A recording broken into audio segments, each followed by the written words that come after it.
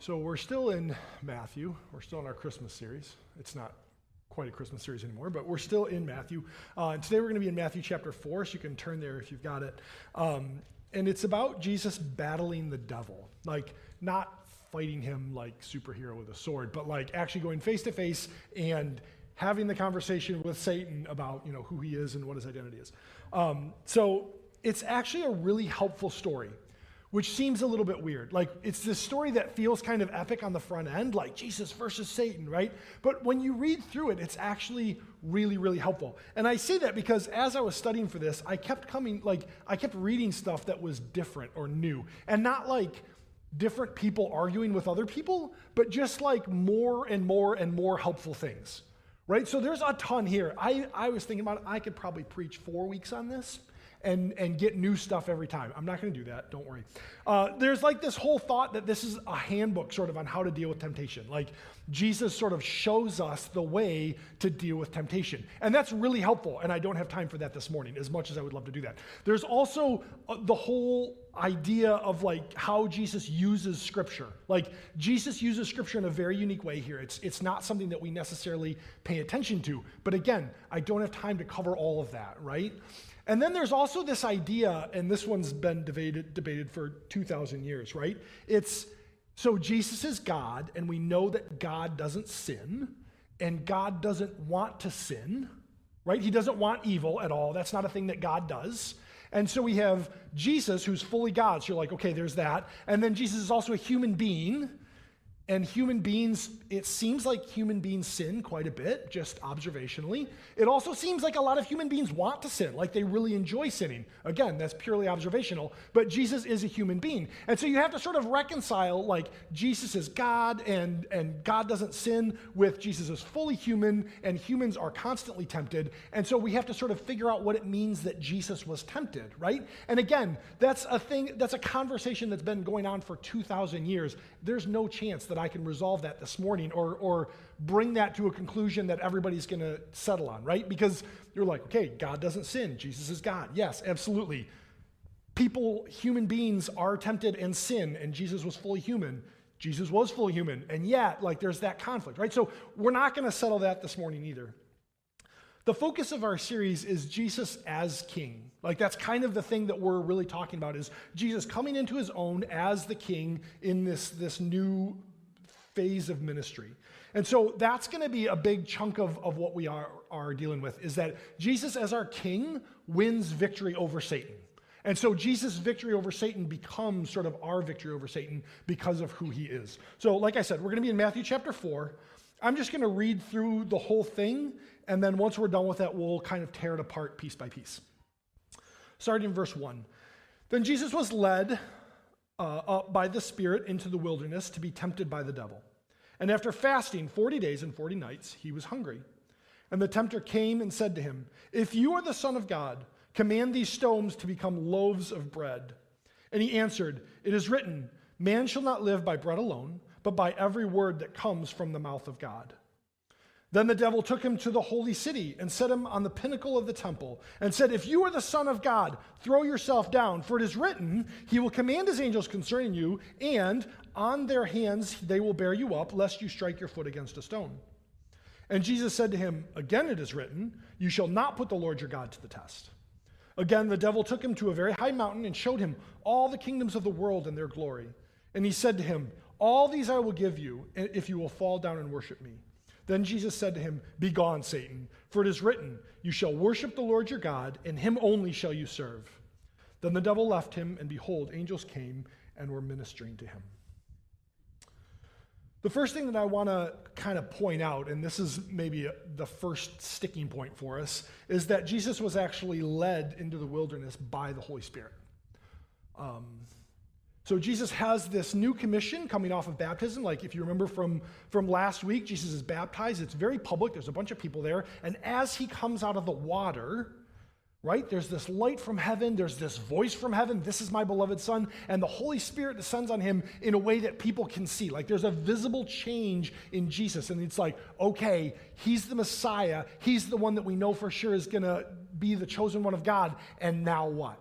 right? And so this is a great moment. If you're kicking off like a new career, right? Like everybody sees like he's the one, he's the guy, he's the one that we need to follow. And Jesus follows that up by, okay, Holy Spirit, what do you want me to do? And we would all assume, start teaching. Immediately start teaching, start doing miracles. Everybody's paying attention. Everybody's like, he might be the one, right? So prove it. And the Holy Spirit's like, no, we're actually going to go to the wilderness. We're going to go to the middle of nowhere, and we're going to camp out there, and we're going to go from there. The Holy Spirit leads Jesus away from the crowds. He leads him away from publicity. He leads him away from what it looks like the next step of his ministry ought to be, and he brings him out to the middle of nowhere, and he's like, just sit there for a month, right? It's the worst decision career-wise that you can make. Right? Like if he's like, I'm the Messiah, I'm going to be the one that brings everybody to me, and then it's like, okay, you're famous now. Capitalize on your sudden fame, right? Like you went viral. Everybody knows who you are. Now's your chance. And the Holy Spirit's like, no, that's not the plan. Go camp in the desert. And then the wilderness, we see the wilderness, we're like, okay, so the middle of nowhere, right? Like that's kind of what it is. It's the middle of nowhere. But it's not just, like biblically, the wilderness isn't just the middle of nowhere. There's a long history of people going to the middle of nowhere, into the wilderness, in order to refocus their relationship on God, to seek God in a new way, either before they're going into a new phase in ministry, or after they've been through some struggle, or actually because they sort of need to refocus on who God is, right? So you think of Moses, right? The guy, he had the burning bush. Before he led the people of Israel out of Egypt, there was this burning bush. Where was that? It was in the wilderness. He was there for 40 years before that bush was there, right? Like, so he spent 40 years in the wilderness not doing anything because that's where God had him. And then Israel, after Moses leads the nation of Israel out of Egypt, out of slavery, they wandered in the wilderness for 40 years because they were disobedient. And God's like, you need to refocus on what your priorities. So you're going to take some time in the wilderness to remind yourselves that you need to rely on me. Right? David, he kills Goliath. He's very popular with the people. And then suddenly Saul decides to kill him. And so he hides in the wilderness for like a decade while he's sort of waiting like, okay, God, you promised that I would be king. What's the next step? And God just had him in the wilderness. And even Elijah, we talked about Elijah in the fall. He spent a lot of time between those big moments with the big miracles in the wilderness by himself, focused on what God was doing. And so when Jesus goes out into the wilderness, this is sort of in that vein of he's going to refocus on God. He's going to spend some time seeking God's face and what God's calling him to do in his ministry. And so as we look at this, we have to recognize that God had a very specific plan for Jesus' ministry. And that plan started with the baptism. And then the next step was go into the wilderness, be alone, and refocus. And when we reflect on our own lives, sort of with that in mind, what we realize is that a lot of times we actively try to avoid going into the wilderness. In fact, we'll sort of take steps to avoid going into the wilderness. And I'm talking metaphorically, obviously, right? So we don't want to go to the place where we're going to struggle and have to rely on God alone. We don't want to go to the place where we're not surrounded by friends and family that are going to carry us. We don't want to go to the place where it's difficult and hard and spiritually dry. We don't want to go to those places. We try and avoid those places. And yet, for Jesus, that was where the Holy Spirit led him. And so we can't pretend like God doesn't ever want us to go through hard things. We can't pretend that like, okay, well, I follow God, and so he's always going to make me like happy and fulfilled and wonderfully content in every single situation. The fact of the matter is that there's going to be times when God puts us in circumstances, in situations that it's hard, that we have to be focused on him in order to get through. It's just the reality of it. And what happens is that if we do that, if we come to God and rely on him in those fresh ways, then we see spiritual growth coming out of that. I was reading this week an article on Tim Keller. So he's an author. He's written a bunch of Christian books. He was a pastor in New York City for a lot of years before he just stopped and focused on his writing. And he was diagnosed with pancreatic cancer a couple years back, like it was during the pandemic. And he wrote this. This is going to sound like an exaggeration. My wife and I would never want to go back to the kind of prayer life, the kind of spiritual life we had before the cancer. Never. Like he still has cancer, right? He's probably going to die of it. And he's saying, the relationship that I have with God as a result of the difficulty of facing my own death is worth it because it brings me into a fresh relationship with God. So as we struggle with things, as we deal with difficult times, we have to be able to say, you know what, this is hard, but if this causes me to refocus on God, if this pushes me closer and closer to a relationship with Jesus, then it ought to be worth it. It will end up being worth it. Obviously, we can squander that, we can ignore that, we can just be selfish in that, and it's probably not going to come out in the end that it's a positive. But if we allow God to lead us into those hard places, and if we focus and rely on him through those hard places, then it comes out and it's worth it. Our big idea for today is this, that Jesus walked through temptation like we do and has already won the battle for us. And I say that here because Jesus started off like he walked through temptation, but he knew what he was going into. He prepared like he was walking into a difficult time, and he knew that, and he didn't avoid that. And you know what? He won. And so he's the example. And as we look at what he did and what we can learn from that, what we'll realize is that he won for us, and coming out the other side, we can have victory because of the victory that Jesus had. So let's look at the temptations kind of one by one. The first one is in verse 2. It says, after 40 days and 40 nights, after fasting 40 days and 40 nights, he was hungry. And the tempter came to him and said, if you're the Son of God, command these stones to become loaves of bread. And he answered, it is written, man shall not live by bread alone, but by every word that comes from the mouth of God. So the first temptation is turn these stones into bread. And Jesus is hungry. Like there's not really he hasn't eaten for a month. Right? Like, he's not just kind of hungry. He's not like, oh, I skipped breakfast this morning. I'm a little hungry for lunch. Like, he's in starvation mode. Like, he's literally starving. He's already weak. He's already run down. Like, you think of, like, when you're weakest, right? They're like, emotionally, you're less in control when you're hungry, angry, lonely, tired, right? Like, that's kind of he's all of those. Like, he's alone by himself in the desert for a month. He's emotionally, physically, he's in the worst possible case in order to be tempted. And Satan comes and he's like, okay, I'm going to make you this offer. And it's a conditional offer. If you're the Son of God, turn these stones to bread. So the first half of it is this trap, if you're the Son of God. He's questioning Jesus' identity. God said, this is my beloved Son. If that's true, is that true? Jesus, you've been starving in the desert for a month. Are you sure that you're the Son of God?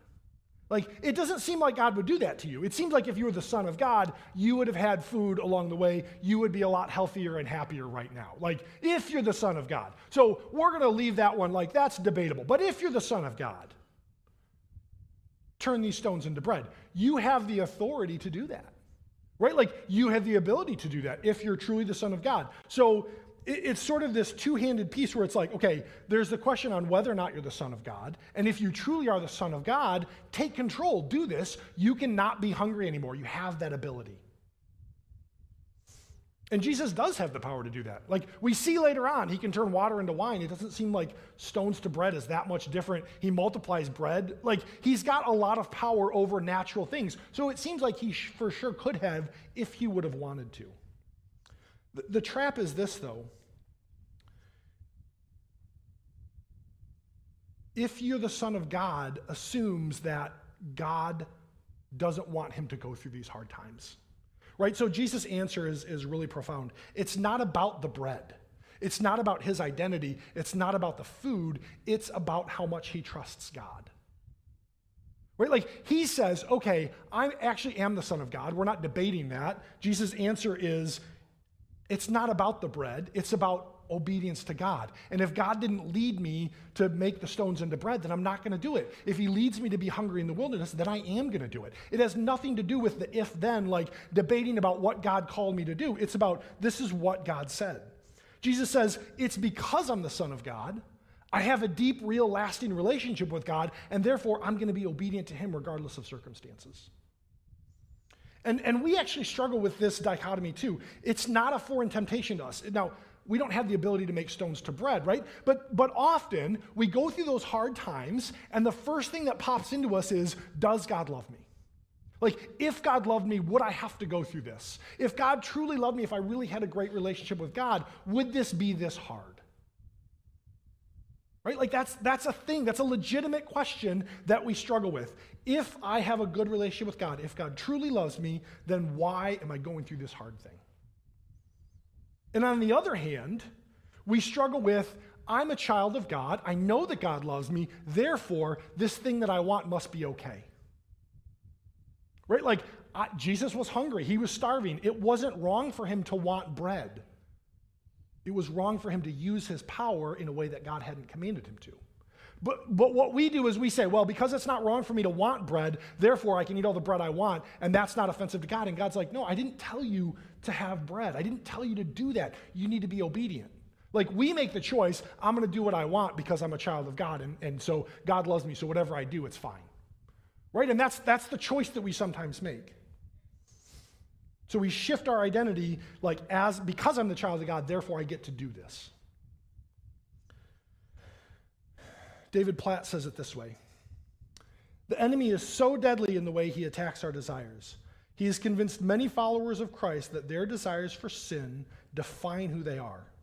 But that is not true, Christian. You are a child of God. And just because you are his child does not mean that you will never want something that doesn't accord with God's will. You will fight temptations for 40 days, in some cases 40 years. You may even have to battle your entire life. So if the Holy Spirit leads us into the wilderness and we're missing something, we want something, that doesn't mean that it's fine for us to just do whatever we want in order to get that. Right? Like, it ultimately comes back to, what does God say? Do I trust what God says? Like, we think about what we're missing, what God owes us, all these different things, like, I'm a child of God, therefore I want this. And that's not how it works. So I've got two applications questions here, and all the application questions are going to be in pairs, and I'll coalesce them in the end. I'll bring them together at the end. The first question is this: how confident am I that God loves me in spite of circumstances? Meaning, when I'm going through a hard time, do I actually believe that God loves me even though I'm going through this? And the second question is, what are some things that I'm tempted to prioritize over my relationship with Jesus? Some things that I say, well, I know that God loves me, and I know he hasn't really said this is okay, but I'm a child of God. I'll just ask forgiveness when it's done, and I'm going to do this thing that I know is probably wrong. So the question, like, do we rest in the love of God when things are hard? Or do we go out and grab the things that we want instead of patiently waiting for him? So that's the first temptation. And the second one ends up feeling a little bit similar.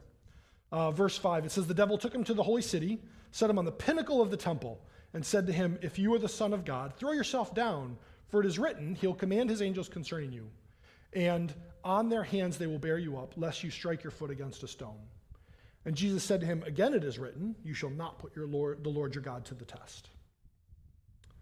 So in some ways, this is like a natural progression from the first temptation, right? So Jesus is saying, God will supply everything that I need. I'm going to rely on God. And Satan's like, you want to rely on God? I'll show you how you can rely on God even more. Like, this is like the bonus level of relying on God that God didn't tell you about, right?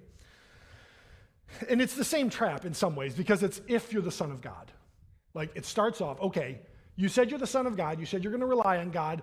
I'm going to accept that. You are the Son of God. If you're the Son of God, then you ought to be able to do this thing instead.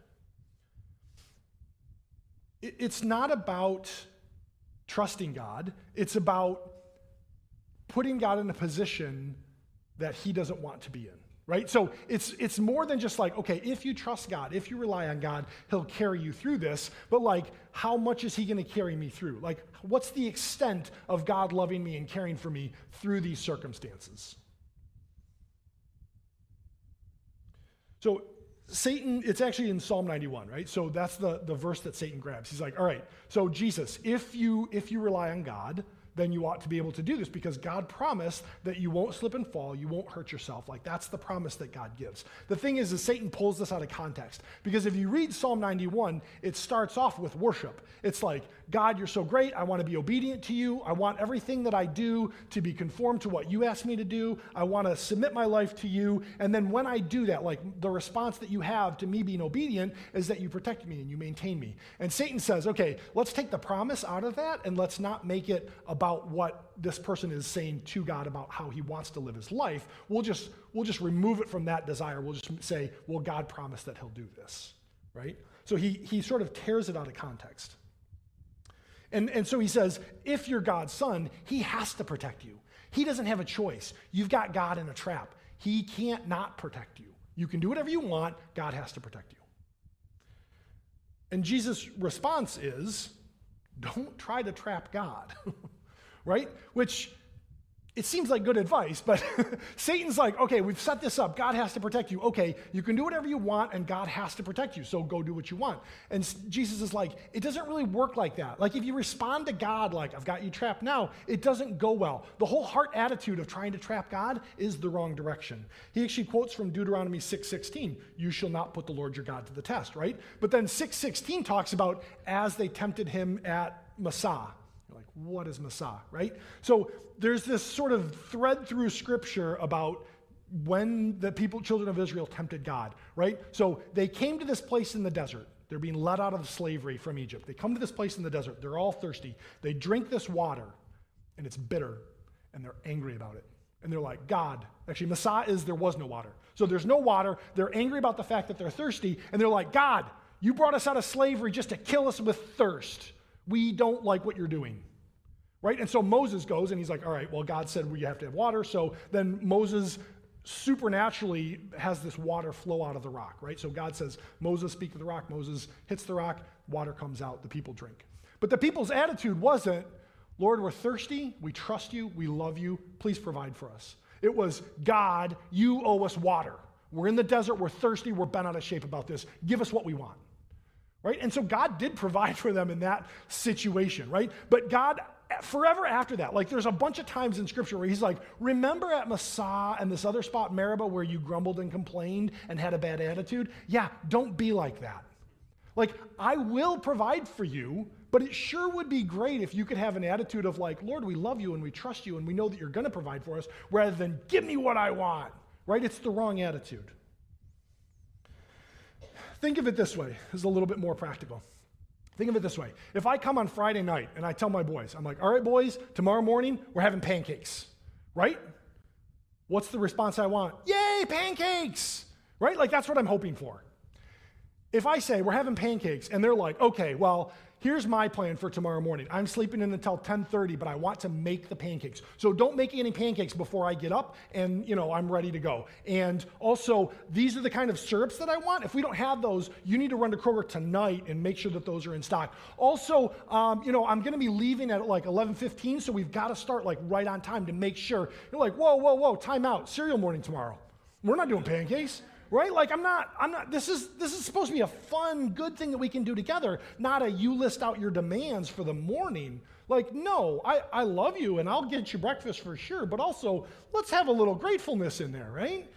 And so it's like our attitude toward what God promised us, toward what God wants to give us, dictates sort of how much God can actually bless us. If we're going to have a bad attitude, God's like, I can't give you the good stuff that I'd love to give you. Your attitude's terrible. Like, you're ruining it with your attitude. There's a level of understanding of who God is and what he wants to accomplish in our lives that allows us to say, you know what, God, you're good. You've got a plan. I'm struggling right now, but I'm going to trust you that you're going to take care of it. I'm going to place myself under you and just allow you to be God and for you to provide for my needs. And Satan's saying, nope, go out and grab the promises and doesn't matter what you think God wants you to do. It doesn't matter what God said, other than like, you've got this promise, just run with it as far as you possibly can. And then if that goes badly for you, you can blame God. That's not how it works. So, again, 2 questions. How confident am I that God is working for my good? whether or not I can see it. Right? Because if God is working for my good, if he wants to fulfill those promises, then I can just say, okay, Lord, this is what you've asked me to do. I'm going to do that because I know that is best. And I'm going to trust you that you'll fulfill your promises to me because you're God, but also because I'm honestly trying to do the things you asked me to. Not that God needs us to obey to fulfill his promises. It's just, it goes a lot smoother for us when it goes that way, right? Like if Jesus had jumped off the temple, would he have been hurt? Right? It's not that he was going to die on the cross. We know that. At the same time, hypothetically, you're like, that seems like a bad hiccup in God's plan. Like you didn't think that one through, right? So how confident am I that God is working for my good? Because Jesus is like, I'm at the pinnacle of this temple. At the end of the day, I know what God has for me, and I'm going to trust that God's going to protect me when he needs to protect me. And I'm not going to try and demand that he protect me in times when that wasn't the expectation. And then the other question is, what areas of my life do I try to control what God will do? What parts of my life do I say, okay, God said this, I'm going to grab this and manipulate this to get what I want out of God. I'm going to try and make God into a big vending machine that has to do what I want because I gave him what he said. That's not how God works.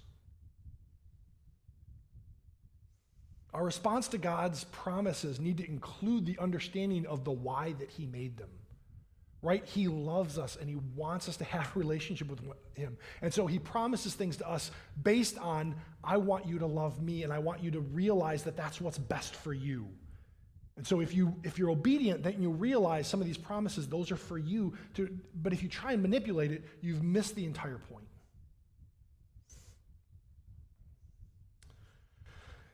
The third temptation.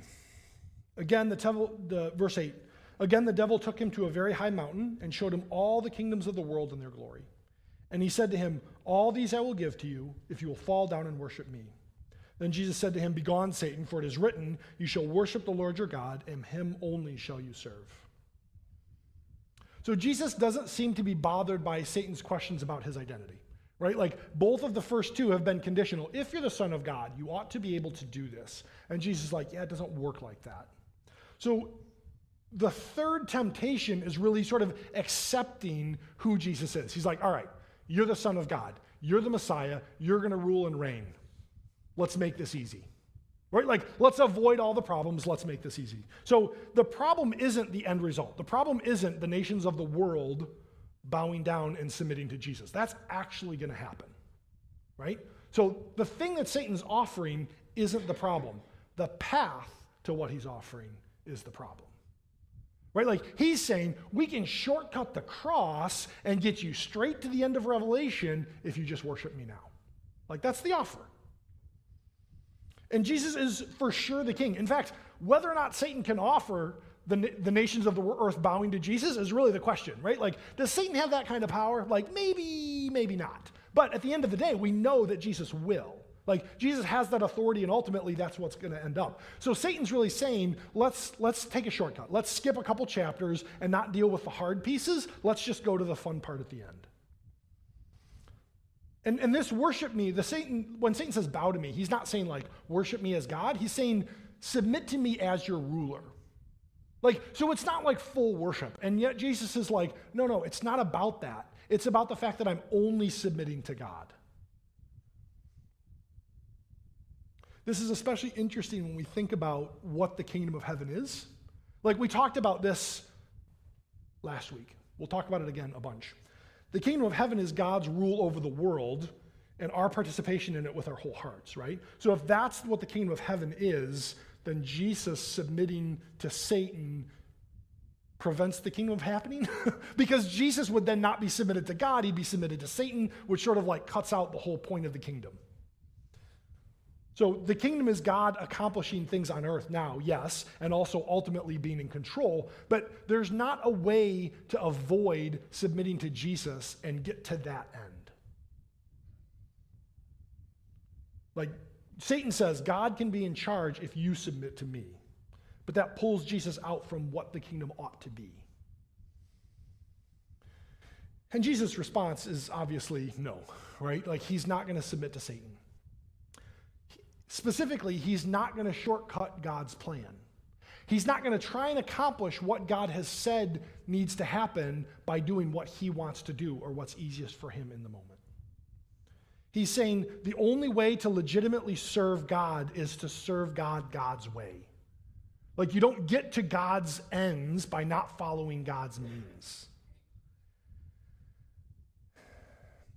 It's not about serving him ultimately, right? Like, Jesus doesn't say, well, in the end, I'll just serve Jesus. He says, I need to serve him every step of the way. Every piece of my life needs to be submitted to God if I'm going to actually end up where God wants me to be. It's about acknowledging God as my Lord today. It's about acknowledging Jesus today, not at the end. And we struggle with this. We struggle with this one a lot, right? Because we know where we ought to be, and we sometimes see shortcuts to that, or we see things that we think are shortcuts to that.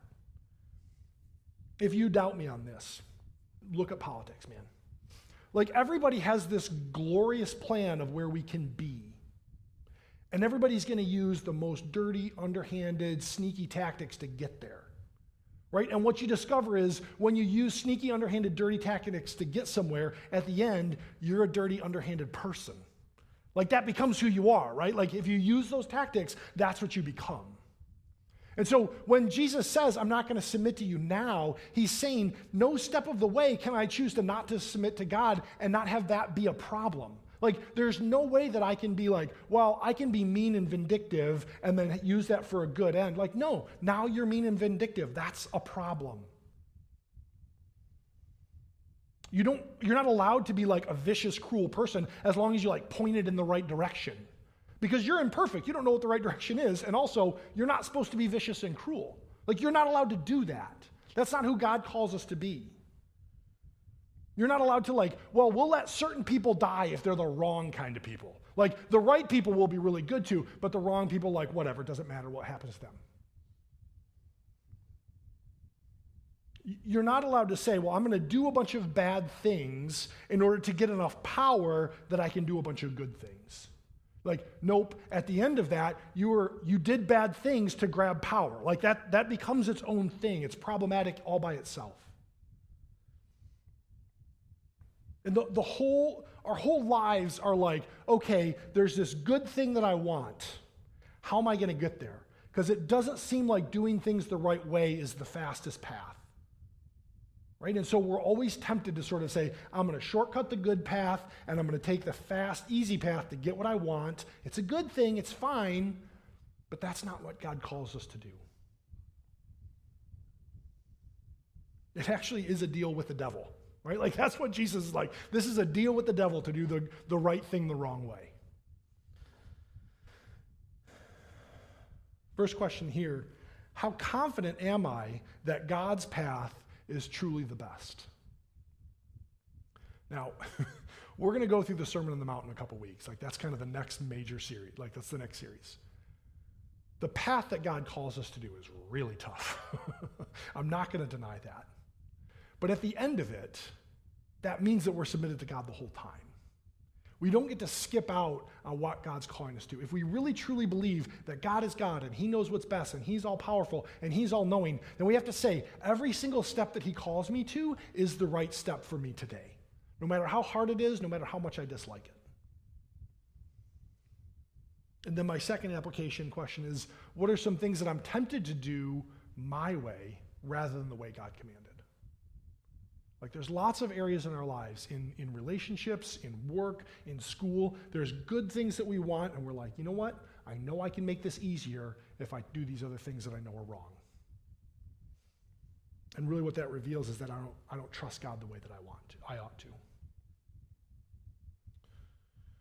So that's sort of the three temptations. And what I want to do is I want to look now at the aftermath. First for Jesus, and then sort of what we learn as a whole when we pull those things out. Jesus goes through this epic battle, right? He has this battle of wits with the accuser. He deals with these temptations, these things that he ought to want, these things that are in front of him that seem like good things, but are actually disobedient to God. And at the end, he's just as more exhausted than he was at the beginning, right? And so verse 11 says, the devil left him, and behold, angels came and were ministering to him. There are seasons of trial and difficulty and temptation in our lives. There are also seasons of rest. Right? So we're going to go through hard times. We're going to struggle with things. We're going to have difficult things in front of us. That doesn't mean that God doesn't love you. That means that, it could mean that you're just following him, right? And there comes a point you're struggling, and when you're actually at the end, then God's going to say, you know what? I'm going to give you a break. Right? Our lives consist of these seasons. And what we realize at the end is a lot of times we had a lot of growth in the seasons of struggle, in the seasons of temptation. And we didn't realize it until we got to the season of rest, right? And so if you're in a season of rest right now, be aware that there's going to be another season of struggle in front of you, right? Like, just be prepared for that. If you're in a season of struggle, be aware there's going to come a point where God's going to say, that's enough. That's enough for now. Take a break. Like, that's just the cycle of our lives. And you can look back on your life, and I guarantee you can see, like, there have been times when it's been really, really, really hard, and you've had to rely on God fully. There's been other times you're like, you know what, that was fairly easy. That was great. I love that. It was so encouraging, right? That's just the way that our lives are. God's going to lead us through hard part. He's going to lead us through some easier parts.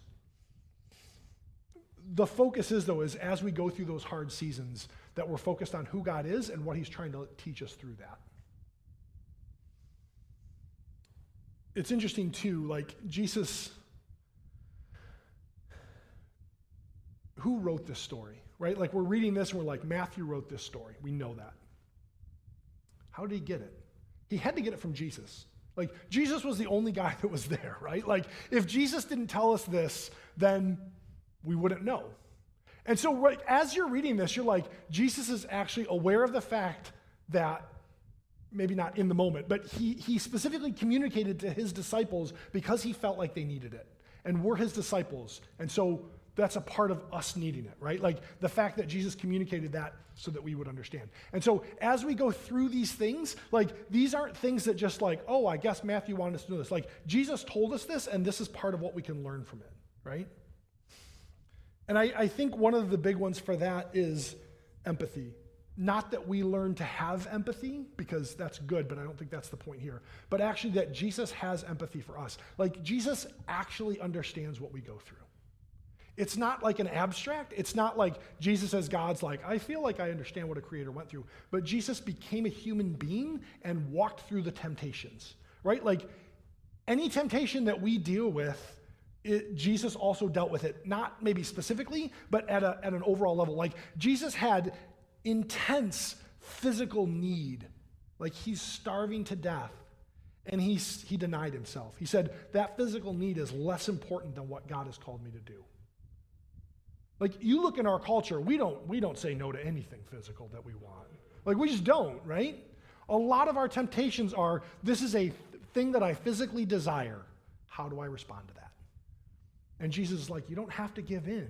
If you're a child of God, you can walk away from that. You can rely on the word of God and walk away from the thing that you think that you have to have. And the other things too, like, what's the easy path? What's the fast path? And Jesus is like, you don't have to go through that. You can walk the difficult path of obedience to God. You have that ability. I did it. I want to walk with you through that. Right? Hebrews 4 says, we don't have a high priest who is unable to sympathize with our weaknesses, but one who is in every respect has been tempted as we are, yet without sin.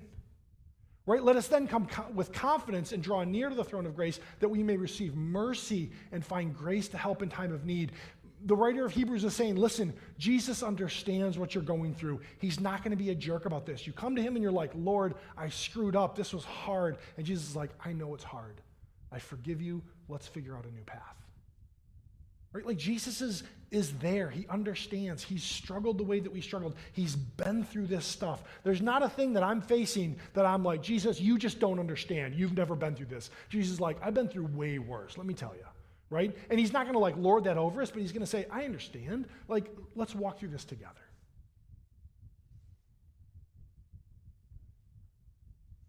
Another thing that emerges from this is we need to know Scripture. And we need to know Scripture so well that it changes the way that we think.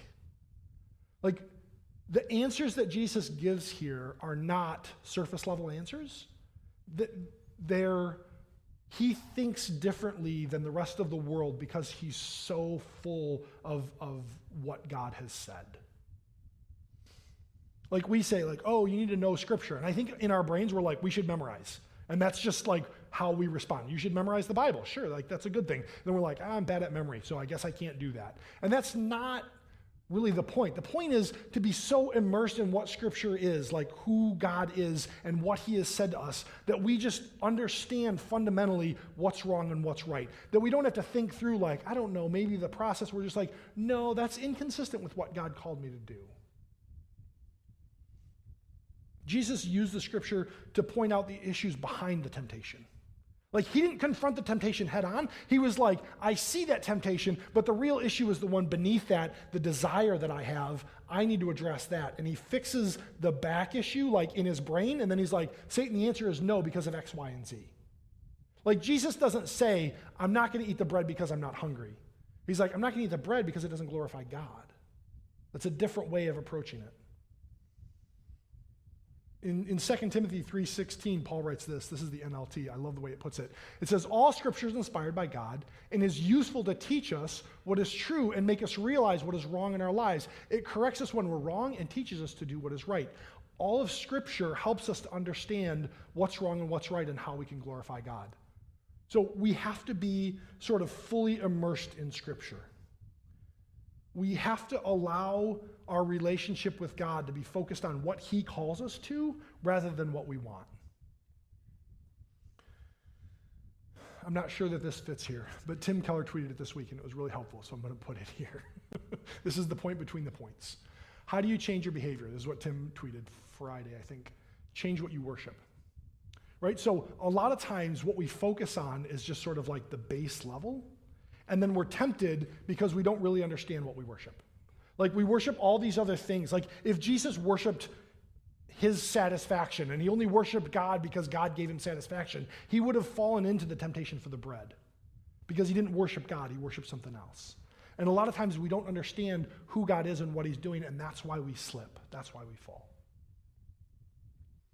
If we don't allow Scripture to form us, then we end up worshiping all the wrong things.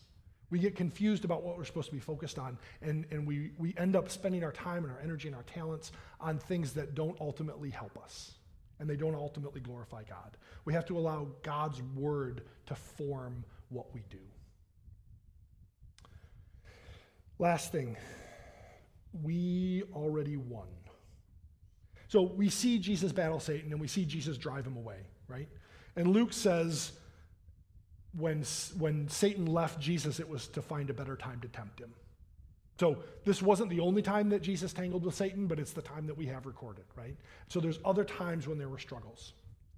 But like we said at the front end, Jesus walked through temptation like we do and has already won the battle for us. So first of all, Jesus won the victory here, like in this passage, right? Like, he faced Satan and he didn't fall prey to any of those temptations. But that wasn't the end. There were still more battles. Ultimately, Jesus didn't win in the wilderness. Jesus won on the cross. Like, that's when Jesus actually won. Because Satan came and he was like, fine, I can't defeat you. I'm going to kill you. And Jesus died. Right? Like, he allowed himself to be killed. He was God in the flesh. He allowed himself to be killed. But you know what? You can't kill the perfect God-man permanently. Like, it's not a thing. And so Jesus died on the cross. He was buried. Like, he was gone. And yet, because he's God, he's like, I'm done being dead. And he came out of the grave and he's like, now what? Right? Like, I didn't sin. I can't die. I'm willing to take on anybody, right? Like, that's the thing. And so when we look at what Jesus accomplished on the cross, we realize we don't have to fall to the temptation because we're with Jesus. If we have a relationship with Jesus, none of these temptations are things that can overwhelm us. Because ultimately, if we're faced with, again, the bread, we're like, I'm going to starve if I don't sin. Then God's like, you can starve. I can raise you from the dead. It's not an issue. Like, it doesn't matter. And so what we realize is that a relationship with God is the victory that we need over sin. We don't have to sin anymore. We can be done with sin. We're free from that. 1 Corinthians 15 says it this way. O death, where is your victory? O death, where is your sting? The sting of death is sin, and the power of sin is the law. But what? Thanks be to God who gives us the victory through our Lord Jesus Christ. We have the win. We don't just have the win in the wilderness, we have the win on the cross. And so we can celebrate now this morning like we don't have to sin. We sin because we're foolish and we make bad decisions, but we don't have to sin. We have victory because of what Jesus has accomplished. So, to wrap it up, sorry, I'm running late. The three questions, so I did the three sets of questions, right? And they're all in pairs. So I want to give you the first question of every set. Nope, I'm going to give you the second question of every set first, and then we'll see how those kind of connect. So the three questions at the second part were, what are some things that I'm tempted to prioritize over my relationship with Jesus? What are areas of my life where I try to control what God will do? And what are some things that I'm tempted to do my way rather than the way that God commanded? Ugh. These are the questions that kind of reveal where our heart's at. Like, this is the question underneath, right? Like, I do these things, and ultimately, I know that they're not sort of the way that God called me to do them. So it's not just what am I doing, but the why am I doing it. And so when we look at the reasons behind our sin, because here, we all sin. As much as we have victory in Jesus, we also know that we're not perfect, right? Like, we all struggle. And so really it becomes not just like, what's the sin that I'm dealing with, but what's the reason underneath it? How can I chop out the roots of this sin rather than just like try harder to not sin? And then if we look at the second question, we sort of see there's an issue underneath that we have to really focus on, right? So those three are like, how confident am I that God loves me in spite of circumstances? How confident am I that God is working for my good even when I can't see it? How confident am I that God's path is truly the best? What we realize, if we truly have faith, if we truly understand who God is and what he's trying to do, then we can use that to defeat our sin. Because the thing that's in front of us, Jesus already accomplished for us. We can trust him to answer that. But we have to trust Jesus that much.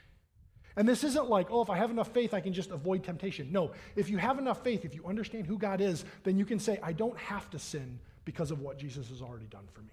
I can walk away because I know that whatever my need is or whatever I feel in this moment that's wrong, that's not the ultimate truth. The ultimate truth is that God loves me, he provides for me, he's going to care for me, he's going to walk with me through whatever this season is. So the question becomes sort of, how much do we trust God? How much do we trust his love? How much do we really believe that he loves us as much as he does? Let's close in prayer. Father, we thank you for Jesus. We thank you for his example in the wilderness of not falling into temptation. That he was tempted, that he struggled, that he fought Satan and won. And not just there in the wilderness, but ultimately that he defeated him on the cross. That we have victory this morning because of what Jesus did on the cross. We don't have to sin. We don't have to listen to Satan. We don't have to listen to the lies that he pumps into our lives and our minds. But we can focus on you and allow your word to transform us and be submitted to you. I pray that that would be the thing that we move toward, that our lives would be conformed to your image.